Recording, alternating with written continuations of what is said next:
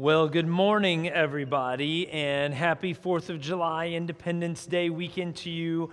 Glad you're here. So, when I say the word church, what do you think about? What comes to mind when I say the word church? Is it a building? Right? Do you think of a church building when I say the word church? Is that what comes to mind? Or maybe what comes to mind is worship service times, as in going to church. This is actually a screenshot from our website highlighting our service, our worship service times, 9 and 10:30. Do you think of, when you think of church, do you think of going to church at a certain time for an event, for a worship service? When I say the word church, do you think of worship music like what we just experienced, where we sing and we raise our hands and we close our eyes and we focus our hearts and our minds and our souls on God? When I say the word church, do you think of tradition? Do you think of stained glass windows and maybe pews and the right color carpet, whatever that might be for you? Everybody has a different idea on that, by the way. What do you think of when you think of the word church? Now, here's the truth. If you think of those things when you think of the word church, you're not necessarily wrong, but you are incomplete in your thinking. If you think only of those things when you think of church, then it's simply not complete. It's not whole, W-H-O-L-E. It's not complete because the church is more than those things, isn't it? The church is all about living for Christ 24/7, 365 and 1/4 days. Yes, we always forget about that 1/4 day. There's that thing called leap year, right? That we need to live for Jesus on a regular, daily, every moment of our lives basis. Which is why you guys probably noticed, but I have some very large numbers behind me, right? And it gives us the number 167. Now, what's interesting is that we created these, we cut them out of styrofoam, and I believe it was the Bicketts that painted them, right? Paul, you remember, he's in the room. I have no doubt he remembers that because this was no easy task. Styrofoam soaks everything up like crazy. It was like 12,000 coats, I think, to get it to actually work, right? Bicketts did it for us. But we painted and we created these numbers for our 1-year anniversary as a church. We met together for one big service and then had a big party with food and cake afterwards. By the way, guess what we're going to do for our 10-year? It's going to be similar. I will say this, a lot more inflatables than we had at our 1 year. So yes, it's going to be even better. But we created these numbers, the 167, and the reason we did that is for the 1-year anniversary, the whole message was about the 167. Now, you might be here, and you might be saying, well, what does the 167 really mean? I've heard you guys talk about it. If you've been to Northridge for any length of time, we talk about it fairly often. So what does the 167 mean? Well, it's very simply a simple reminder that every person has 168 hours in every single week. Now, how many of you feel like you need kind of like 200? God messed up. You're like, I needed 200, God. 168 is not enough. I needed 200. I feel that way, especially the last 3-4 weeks. Absolutely, I needed 200 hours, right? But the truth is, regardless of whether we think we need it or not, and whether you believe you actually have it or not, every single human being gets 168 hours every single week. Now, here at our church, at Northridge, what our hope and what our prayer, what our desire is that we would spend at least 1 hour together worshiping and hearing from God and celebrating and challenging and motivating and keeping each other accountable and loving on each other at least 1 hour every single week, corporately together. But then if you do your math right, and it's not hard math, even I can do this math, You subtract 1 hour and you're left with 167 other hours in your week. Real purpose in your life as a follower of Christ, real purpose comes not just from what we do here for an hour, but what you do when you leave here, the other 167 hours. And so that's what we're going to talk about. So today we're going to wrap it up. We're going to land the plane on our series called Cross Training. We've been talking about this question. We've been answering this question over the last several weeks. What does it mean? What does it look like for us as followers of Jesus, to build spiritual muscle? To deepen our faith, to strengthen our relationship with Jesus. What does that look like? How do we do that? And let me just tell you, it's been really cool to hear a lot of different stories from people who have started to dig into, read God's Word, the Bible, for the first time. I've heard from people who are starting to pray more frequently, more honestly, more humbly. There's been some really cool stories from people that I've heard just in bits and pieces. Really, really cool things, how people are strengthening and building their spiritual muscle. I love that. But one of the greatest ways that you and I can build spiritual muscle, can develop our faith, this is going to sound really silly, it's by practicing your faith on a daily basis. It's by living in to what God is calling you and asking you to do on a daily basis. Living the 167 every moment. And so today I want to talk about living the 167. Now, the question you have is probably right away, well, how do I do that? How do we live the 167? You guys ask great questions. So let's answer that today. How do we do that? What does that look like? And what does Jesus say about living the 167? And no, Jesus didn't say 167. That's Northridge's way of saying it, right? And so how does Jesus talk about living the 167? Let's talk about that a little bit. So it's a holiday weekend. I don't know about you, but fireworks and everything else, let's just keep it simple, all right? So I'm going to give you one verse today. One verse. The direct words of Jesus, who explains the 167 kind of life. Matthew chapter 16, verse 24. Again, Jesus' words. Then Jesus said to his disciples, "If any of you wants to be my follower, you must give up your own way, take up your cross, and follow me." Jesus says three things here. Three very simple, very clear things if we are going to live the 167 life. And so I want to talk about each one of those. Let's go with the first one. What was the first thing that Jesus says? If you want to live the 167 life, if you want to be a follower of Christ, you have to do what first? What did Jesus say first? He said, you must give up your own way. Yay. Right? This is maybe the hard first step, isn't it? I was actually asked this question this weekend, as in 2 days ago, by a couple of people that are in this room, all right? They asked me this question. They said, what's kind of the magic sauce for people to change their path, to change their course? It was a great question. I also did not have a great answer at the time. I rambled like crazy. Some of you are going to be like, I'm not surprised about that. I truly did. I rambled and I said all these things, but then I finally landed on the answer that I was actually going to be talking about today. In fact, I told them, I said, I'm going to be talking about this on Sunday. Can I tell you what I think probably is really the biggest answer, the first thing? The first way that we learn how to give up our own way is that we need to change. And if you're going to change, what's the first thing you need to admit before you change? That you need to. What's the first step in AA or Al-Anon? Do you know what the first step is? There's a 12-step process of change. You know what the very first step is? It's the most important.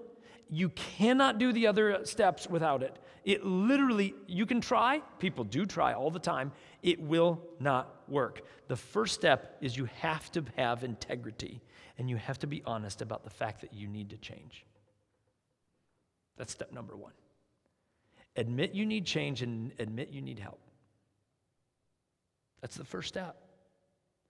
And what Jesus is doing is he's saying here, one of the keys to moving from unhealth to health, whether we're talking physical, whether we're talking emotional, whether we're talking spiritual, is to admit that you need a change in life. So I remember when I was a teenager and I was learning bowling. It was my first time, at a bowling alley, and I had been to a bowling alley before, but I'd never really learned how bowling works and how the scores work and all that kind of stuff. And so I was learning to bowl for the first time. And so, I got my bowling ball. I didn't even know how to pick out a bowling ball. They have those numbers on there which correspond to weight. I didn't know that. And I'm like picking, finger holes and all this stuff. I'm like, these seem a little small. These are too big. I'm like, oh my goodness, this is heavy. All those things. And so I didn't even know how to, so I picked a ball and I get up there and I start bowling, right? And so I do what most of us do. I kind of get my feet together like you're supposed to do, like they show you to do. And I hold the ball up here and I walked forward and I released the ball and I let it go. And I just figured, it's going to go roll down there. It's going to knock the pins down and we go home, right? Well, the problem is that I would step up and I would walk forward and I would roll that ball. And every time, it happened the first time and then it happened every time I kept doing this, the ball would go from the right side of the lane and it would go all the way across the lane and it would hit the gutter, the left gutter, and then it would bounce around a little bit. I always hoped that it would bounce up enough to hit that one pin on the right side, right? Just to the right of it on the left side there. And I was like in the gutter, and I'm like, right? So I was like, okay, I just need to, it's going to the left, so I need to move over a little bit. Okay, here we go. Nope, gutter. I'm like, bowling is so hard. All I have to do is roll the stupid thing straight, right? I'm just getting frustrated. And so I kept doing this. Every now and then I'd hit like one or two pins on the left side, but it just kept going across.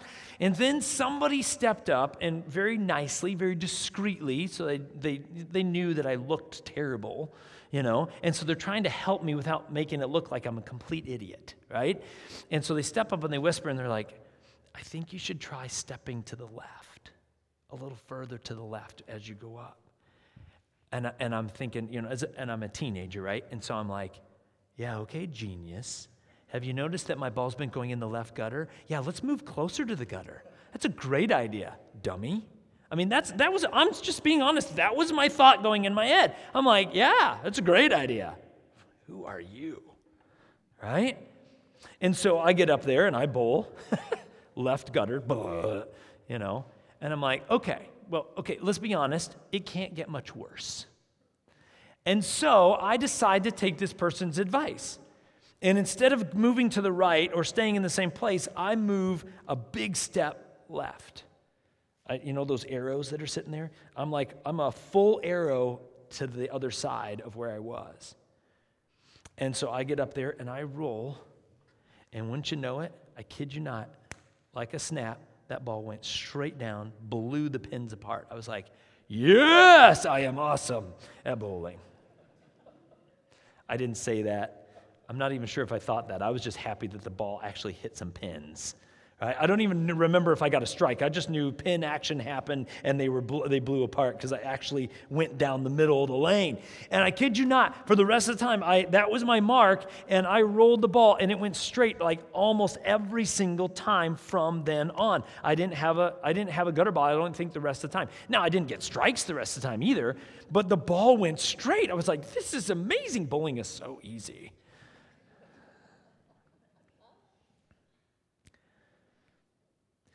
Here's the truth. I knew things weren't working, but that's not the same as me knowing that I needed to change. That's not the same thing. I could blame the ball. I could blame I've never done this before. I could blame the person who was not giving me advice. I could blame the person who was giving me advice. I could blame anything I wanted. But me knowing that something's not working is not the same as me knowing that I need to adjust, that I'm the problem.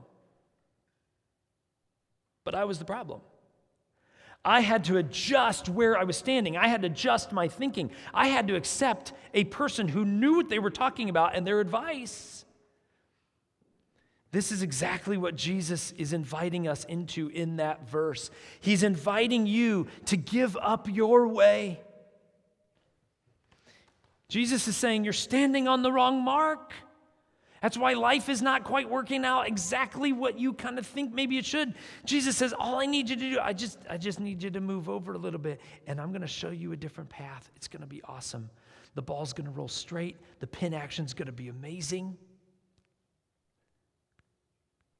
God says, all I need you to see is that I just want to tweak some things. But I need you to get on board with it.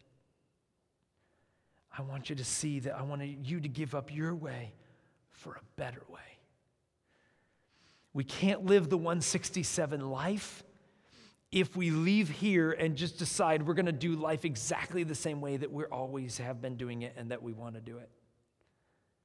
The 167 will not happen. All right, what's the second thing that Jesus says? He says, you have to give up your own way. And then what does he say? He says 3 or 4 words. He says, take up your cross. Oh, yes. Now, here's the thing. Let's be honest for a minute. We as followers of Christ, if you've been a Christian for a long time, this is probably true. And even those of us who are here and maybe you don't even believe in Jesus yet, okay? Still probably true that when we hear Jesus say, take up your cross, immediately we think Jesus is talking figuratively, symbolically, right? And I would be in the same camp. Here's why. Here's what I don't see Christians doing. I don't see you leaving here today or going back to work, Monday if you have to work on holiday, or Tuesday or Wednesday, and you guys are looking around for crosses to pick up. Where's the cross? Jesus said, pick it up, take it up. Let's go. I'm going to carry a cross. Where's it at? Nobody's looking for that. Nobody's doing that. I'm not doing that. I'm not looking for a cross to carry. By the way, if you need a cross to carry, a physical one, we've got one in a storage shed. It's actually in Pastor Nick's shed. We just moved it there this last week. We have one. If you want to carry a cross physically, cool, we've got one for you, right? That's not what Jesus is talking about, though, is it? Here's what I want to do. I want to go back. Who was Jesus talking to when he said these words? Who is he talking to? Is he talking to us? Yes, by default, because it's in Scripture. Yes, he's talking to us, absolutely. But who was he talking to in that moment? Who was looking at him? You know who it was? The disciples. Let me just tell you something. When I say the word cross, what do you think of? You think of a cross. And what else do you think of? You think of faith. We think of Jesus dying on the cross. That's not what the disciples thought. You understand that cross did not mean faith to them because none of that had happened yet. Do you know what the disciples heard when Jesus said, take up your cross? You know what they heard? They heard the word cross, and what do they associate with the word cross? Crucifixion. They associate threat. They associate cost, sacrifice of some kind, and maybe even punishment. They think that there is a cost to this. And that's exactly what Jesus meant when he said, take up your cross. Whether we like it or not, let me just say, this is a long ways on the other side of the spectrum from prosperity gospel. You know what the prosperity gospel says? Prosperity gospel says, believe in Jesus and you will be rich and successful. Nothing bad will ever happen to you. I just want to be clear. The Bible does not say that. God does promise blessing. God does promise reward. God does promise these things, but it's a whole lot less to do with material things and a whole lot more to do with spiritual things that he promises. See, the disciples heard cost, threat, enemy. When Jesus said, take up your cross, they're like, oh, there's a cost to this, is what Jesus is saying. Now, let's be honest. We know that anything of value has a cost, right? We know that, for example, if we want a really strong marriage, does it just work like in the movies where you just somebody comes in, sweeps you off your feet? It's like Top Gun. Woo! Yay! Let's go ride in a jet at Mach 2, and we're going to fall in love, and it's going to be amazing. And they live happily ever after, flying off into the sunset, right? And no problems ever happen. No, it's not like that. What does marriage require? Hard work. It's one of the first things I say in pre-marriage counseling. So the first section that we go through is expectations. Now, what are your expectations? Oh, that's a fun one, right? We get into it right away. It takes hard work. Why? Because anything of value has a cost. If you want a great relationship with your kids, it's going to cost you time. It's going to cost you energy. It's going to cost you money even. Anybody know that? Kids cost money? Jackson, I love you. You cost money. It's worth it. He's running sound. No, we're doing awesome. But seriously, it's going to cost you something. If you want anything in life, it's going to cost you something because that's how it works. But what's great about Jesus is he says the cost is worth it because what I'm going to offer you so far outweighs the cost. It's unbelievable. In fact, this is Independence Day weekend, right? Why do we celebrate Independence Day? Because we declared independence from England, right? If you go back to history, you guys are like, oh, here we go, history teacher, right? This is why we celebrate Independence Day. It's when we celebrate the fact that we declared independence from England. Now, let me ask you this. How did we declare independence? Do you remember how we did it? We wrote a document. I have a picture of it, okay? This is the Declaration of Independence. This is the original document. This is a picture of the original Declaration of Independence. We wrote all of that stuff down. By the way, they wrote really small. Do you notice that? It's like, got to get the bifocals out, right? Tip the glasses up. But this is the Declaration of Independence. But here's what I want to ask you. What did all the people that helped write that and were in the room, what did they do at the bottom of the Declaration of Independence when they were all done? What did they do? We have a shot of this. They signed it, right? Every one of them signed it in ink. This is really, really important. What these people were doing is they were saying to the rest of the world, I'm in. There's no hiding.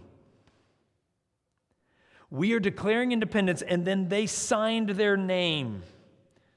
John Hancock clearly wanted to be known. Big one right in the middle. They knew this. There was a cost. They were going to, every one of them who signed that document, they were going to be branded as a traitor. Now, I'm not going to get all history on you this morning, but let me just say this. The punishment for a traitor, according to England in the 18th century, was to be hanged, drawn, and quartered. I am not going to go into detail because some of us would throw up this morning. But seriously, you may or may not want to look it up, but let me just tell you, it's one of the worst possible ways to be executed that you can imagine. It is really not good.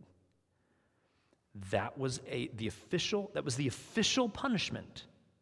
That's exactly what would have happened if they were caught. And they all signed their name to it.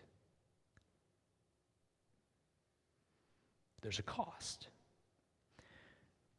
There's a cost. Living out the 167 means that you might have to give up some time, some phone time, some hobby time, some boat time. We just spent some awesome time on the boat on Friday. It was amazing. You might have to give up some of your work time. You might have to give up some family time even. You might have to give up some time to live out the 167 for Christ. There's a cost. There's a real deal where it's going to cost you some finances. I don't know about you, but I've given more money away since I've been following Christ than ever before. Why? Because I know that God demands it of us. And can I just say that sometimes I struggle with that? I'm like, I don't know what they're going to do with it, though. Anybody struggle with that one? Man, I do. My irrational mind. And you know what's really going on? Probably, I just don't want to release it. Probably what's really going on There's a cost financially. There's a cost spiritually. There's a cost relationally. There's a cost to this because there is a threat. There's a real enemy. There are people that are totally going to be against you if you sign your name with Jesus. And the question I have for you before we go to this last one is, are you willing to sign your name with Jesus? Or do you secretly come to church and then secretly live your life believing in Jesus, but nobody knows? Are you willing to sign your name? Are you willing to be all in? Live the 167. When somebody's hurting at work, I know this happens. Are you willing to pray for them and with them? That's 167. You might be the only person who points them to Jesus in a moment that they need it. There's a cost to this. It's going to cost you something. We've got a couple in this room right now who just adopted 2 kids. We're going to hear their story soon. I don't know when. We're going to hear it. Laura and I and our kids were just at their celebration yesterday at a park. There are 2 kids who are safe, who were rescued out of awful stuff. I don't even know all of it. You guys too. And they're taking a huge risk and a huge hit in their family, but they're doing it because they know God called them to do it. There's a cost to following Jesus, but let me just say the cost pales and is minuscule compared to what God offers in eternity for you and for the help that you're going to bring to people. All right, we got to keep going. Third thing that Jesus says. So he says, give up your own way. He says, take up your cross. There's going to be a cost. There's going to be a cost to this, but he's going to offer something amazing. And then he says 2 words. They're very simple. What does he say? He simply ends by saying, follow me. Jesus says, follow me. I just want you to follow me. You have to first give up your way. Then you have to take up your cross. You have to realize that following me is going to be a cost, and then you just need to do it. You just need to do it. You just need to follow me. There's a story about a couple that lived in Eau Claire, Wisconsin, and they were called into ministry. They now serve on staff at a church up in Rice Lake. But at the time when they were called into ministry, there weren't a lot of online, maybe there were no online classes probably for ministry. And so they decided they were going to pack up all of their belongings and move their family down from Eau Claire, Wisconsin, down to Indiana Wesleyan University in Indiana, Marion, Indiana, a small private Christian college that I went to. And they were going to go there to learn ministry and go into full-time pastoring and ministry and all that kind of stuff. So completely switch gears from business world into ministry. And so they pack all their stuff into a moving truck. And the husband is driving the moving truck, and his wife and his mother-in-law, so his wife's mother, they're riding together in the car, just, doing what they do. They're driving, talking, like all that kind of stuff. And they're just having a blast. They're reconnecting, mom and daughter, they're just having a good time. And they're just following this moving truck. Well, they get in and through Chicago. They're going through Chicago. If any of you have ever driven through Chicago, it's no joke, right? It's like 12,000 lanes across or whatever, and people are going exactly the speed limit. The speed limit's 55, and they're just putzing along, Let me just say this. If you haven't driven through Chicago, if you go the speed limit, you will become a bug as people just bowl right through you and over you, right? It's like no joke. And so they're just going through Chicago in the moving truck, and so the husband's driving the moving truck. The mother and daughter are in the car behind, and they're just chattering away, blah, blah, blah, blah. And then you get to the other side of Chicago, and the mother who is driving with her daughter, she all of a sudden looks at her and she says, "What moving truck company did we rent?" Ryder. That's not good. We're following a U-Haul. somewhere in the midst of crazy Chicago, and they're talking back and forth, she had gotten behind the wrong moving truck. And this was before the days of cell phones, and so they didn't reconnect until all the way back into central Indiana until they got to campus. They were following the wrong truck, which is hilarious. Not so much when we're talking about our Savior. A lot of people follow the wrong Jesus. A lot of people follow the just be a good person Jesus. It's the wrong Jesus. A lot of people follow the let's just make sure we get to church as often as we can, but let's not worry about the 167 because we went to church, so I think we're good kind of Jesus. Wrong Jesus. Wrong Jesus. Some people follow there's a whole bunch of different paths to God. A whole bunch of different faiths to God, Jesus. Wrong Jesus. In fact, it was Jesus who said, I am the way, the truth, and the life. Nobody, no human being can get to God except through me. I'm the gate. Jesus himself said that. So if there's any other direction, it's the wrong Jesus. See, the 167 mentality and this understanding is really, really important.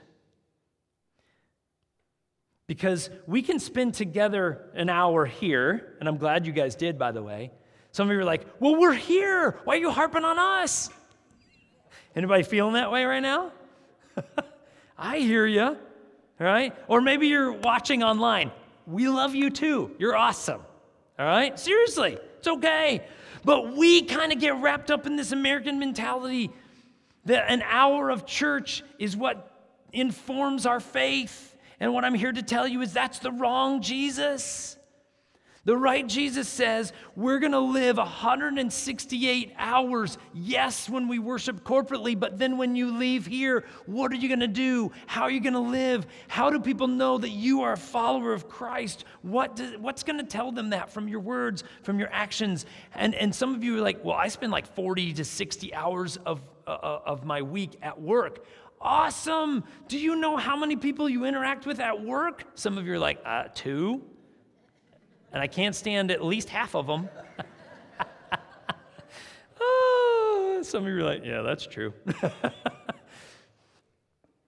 Cool. That's okay.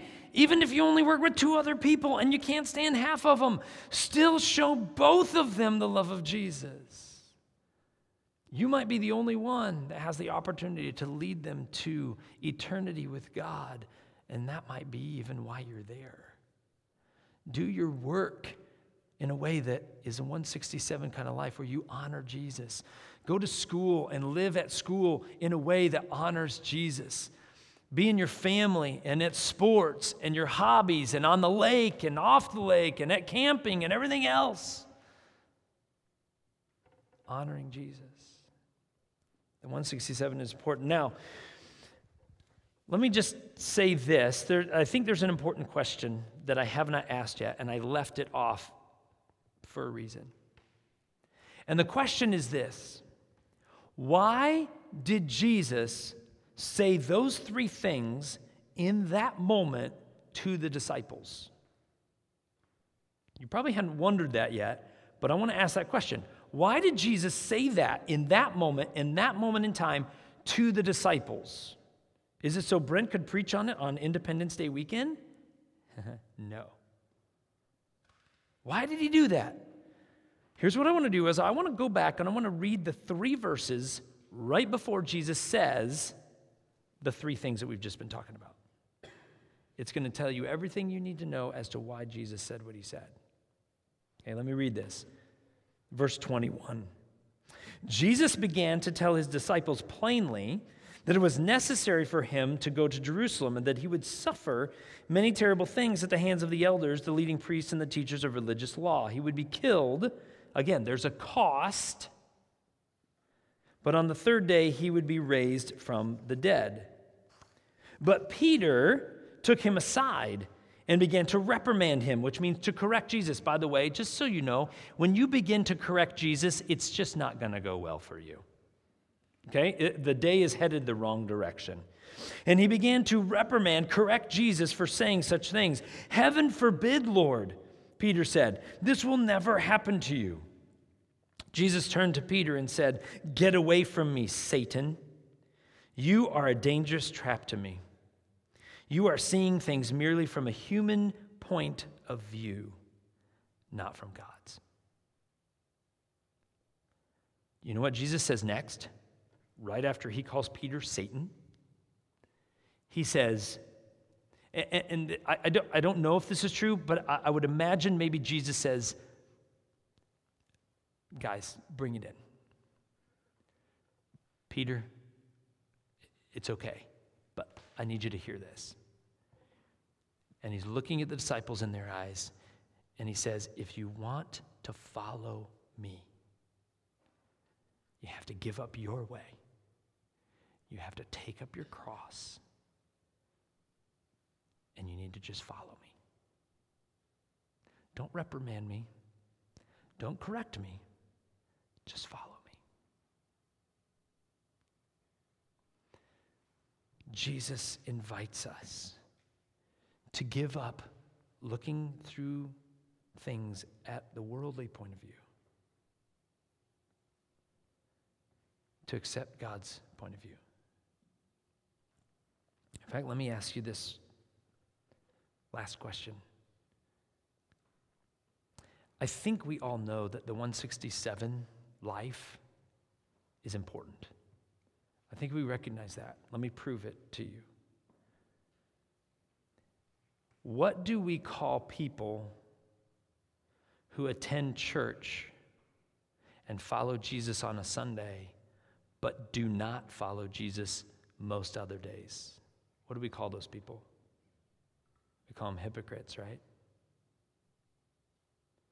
Why do we call them hypocrites? Because we know that what they say they believe and how they're living doesn't line up. It doesn't make sense. In fact, let me ask you this question. Please don't raise your hand because I'm guessing this is most of us, and don't look at the people. But this is a serious question. How many of you have invited people into church or have invited people to accept Jesus or into faith, and the barrier that they gave to you, the reason that they gave to you, the excuse that they gave to you, and maybe they said it, maybe they didn't say it, and you just know this is the barrier without them saying it. The barrier was that they had an experience with a so-called Christian follower of Christ who didn't look or talk or act at all like Jesus in their life, but they certainly attended church. And the barrier, the reason they won't go to church is because they've seen a whole lot of people that go to church and they don't look like it on any other day. Can I tell you, church, our hope, our prayer for Northridge is that we live in such a way, the 167, that when we leave these walls, that when people interact with your words and your actions and you and who you are and how you treat other people and how you treat your family and how you treat people that vote differently than you and how you deal with people in certain situations, in school, at work, those two people, the one that you don't like and the one that you're just best friends with, how do you treat both of them? If we don't live the 167, then we're giving the wrong idea. We're actually presenting the wrong Jesus to follow. And here's what my hope is. This is why the 167 is so dear to Northridge. Because it is our hope and it is our goal to destroy, to demolish, to explode and blow up this mentality that faith can be boiled down to an hour on a weekend. An hour on a weekend is not at all what Jesus called us to. Is it important? My goodness, we are wasting our time if it's not. Yes, this is important. This is good. We're called to do this, to gather together. But then we need to leave here as the church being the church, 167. You have 167 other hours that you're about to go. As usual, I'm going to go a little past 10, but you're going to have, so it's like 166 and like 3/4. Maybe that's what our church should be. Are you living the 166 and 3/4 life for Northridge? Because our pastor goes long sometimes. Oh, the things that come into my head in the moments, right? Seriously, if our church does not live the 167, then we're not worth the salt. We're not worth the name that we supposedly worship. When you leave here today, how are you going to be the church to those around you? How are you going to present Christ to them? No, you don't have to preach, but your life will say everything that it needs to. So how are you going to do that? I will leave you with the words of Jesus. Give up your own way. Take up your cross and follow Jesus. Not just now, in this hour, but every single day. Let's pray.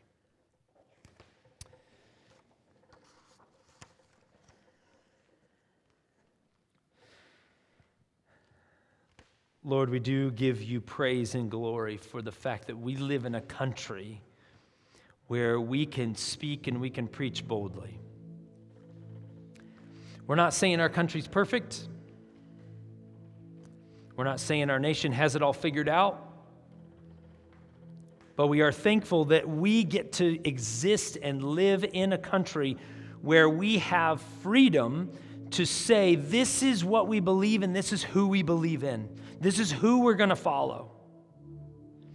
And so very simply today, God, I want to pray that you would help every person in our church, which is our church. The church is not a building, it's people. The church is not an hour on a weekend, it is the people.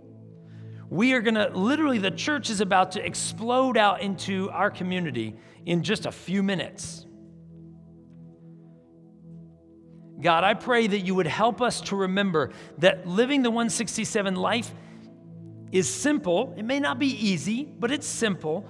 We simply have to give up our way, take up our cross, and follow the right Jesus.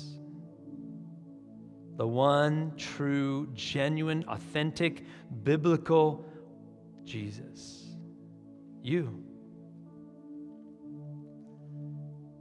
And I look forward to what we're going to do. We're going to have more families adopting kids out of horrible situations.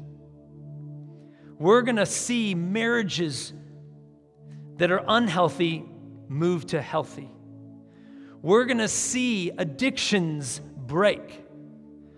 We're going to see people who are in this community or around this community that are in poverty or stuck in a rut or stuck in habits. Maybe they can't even get a job, God. We're going to find opportunities where we can be the bridge between where they are and you.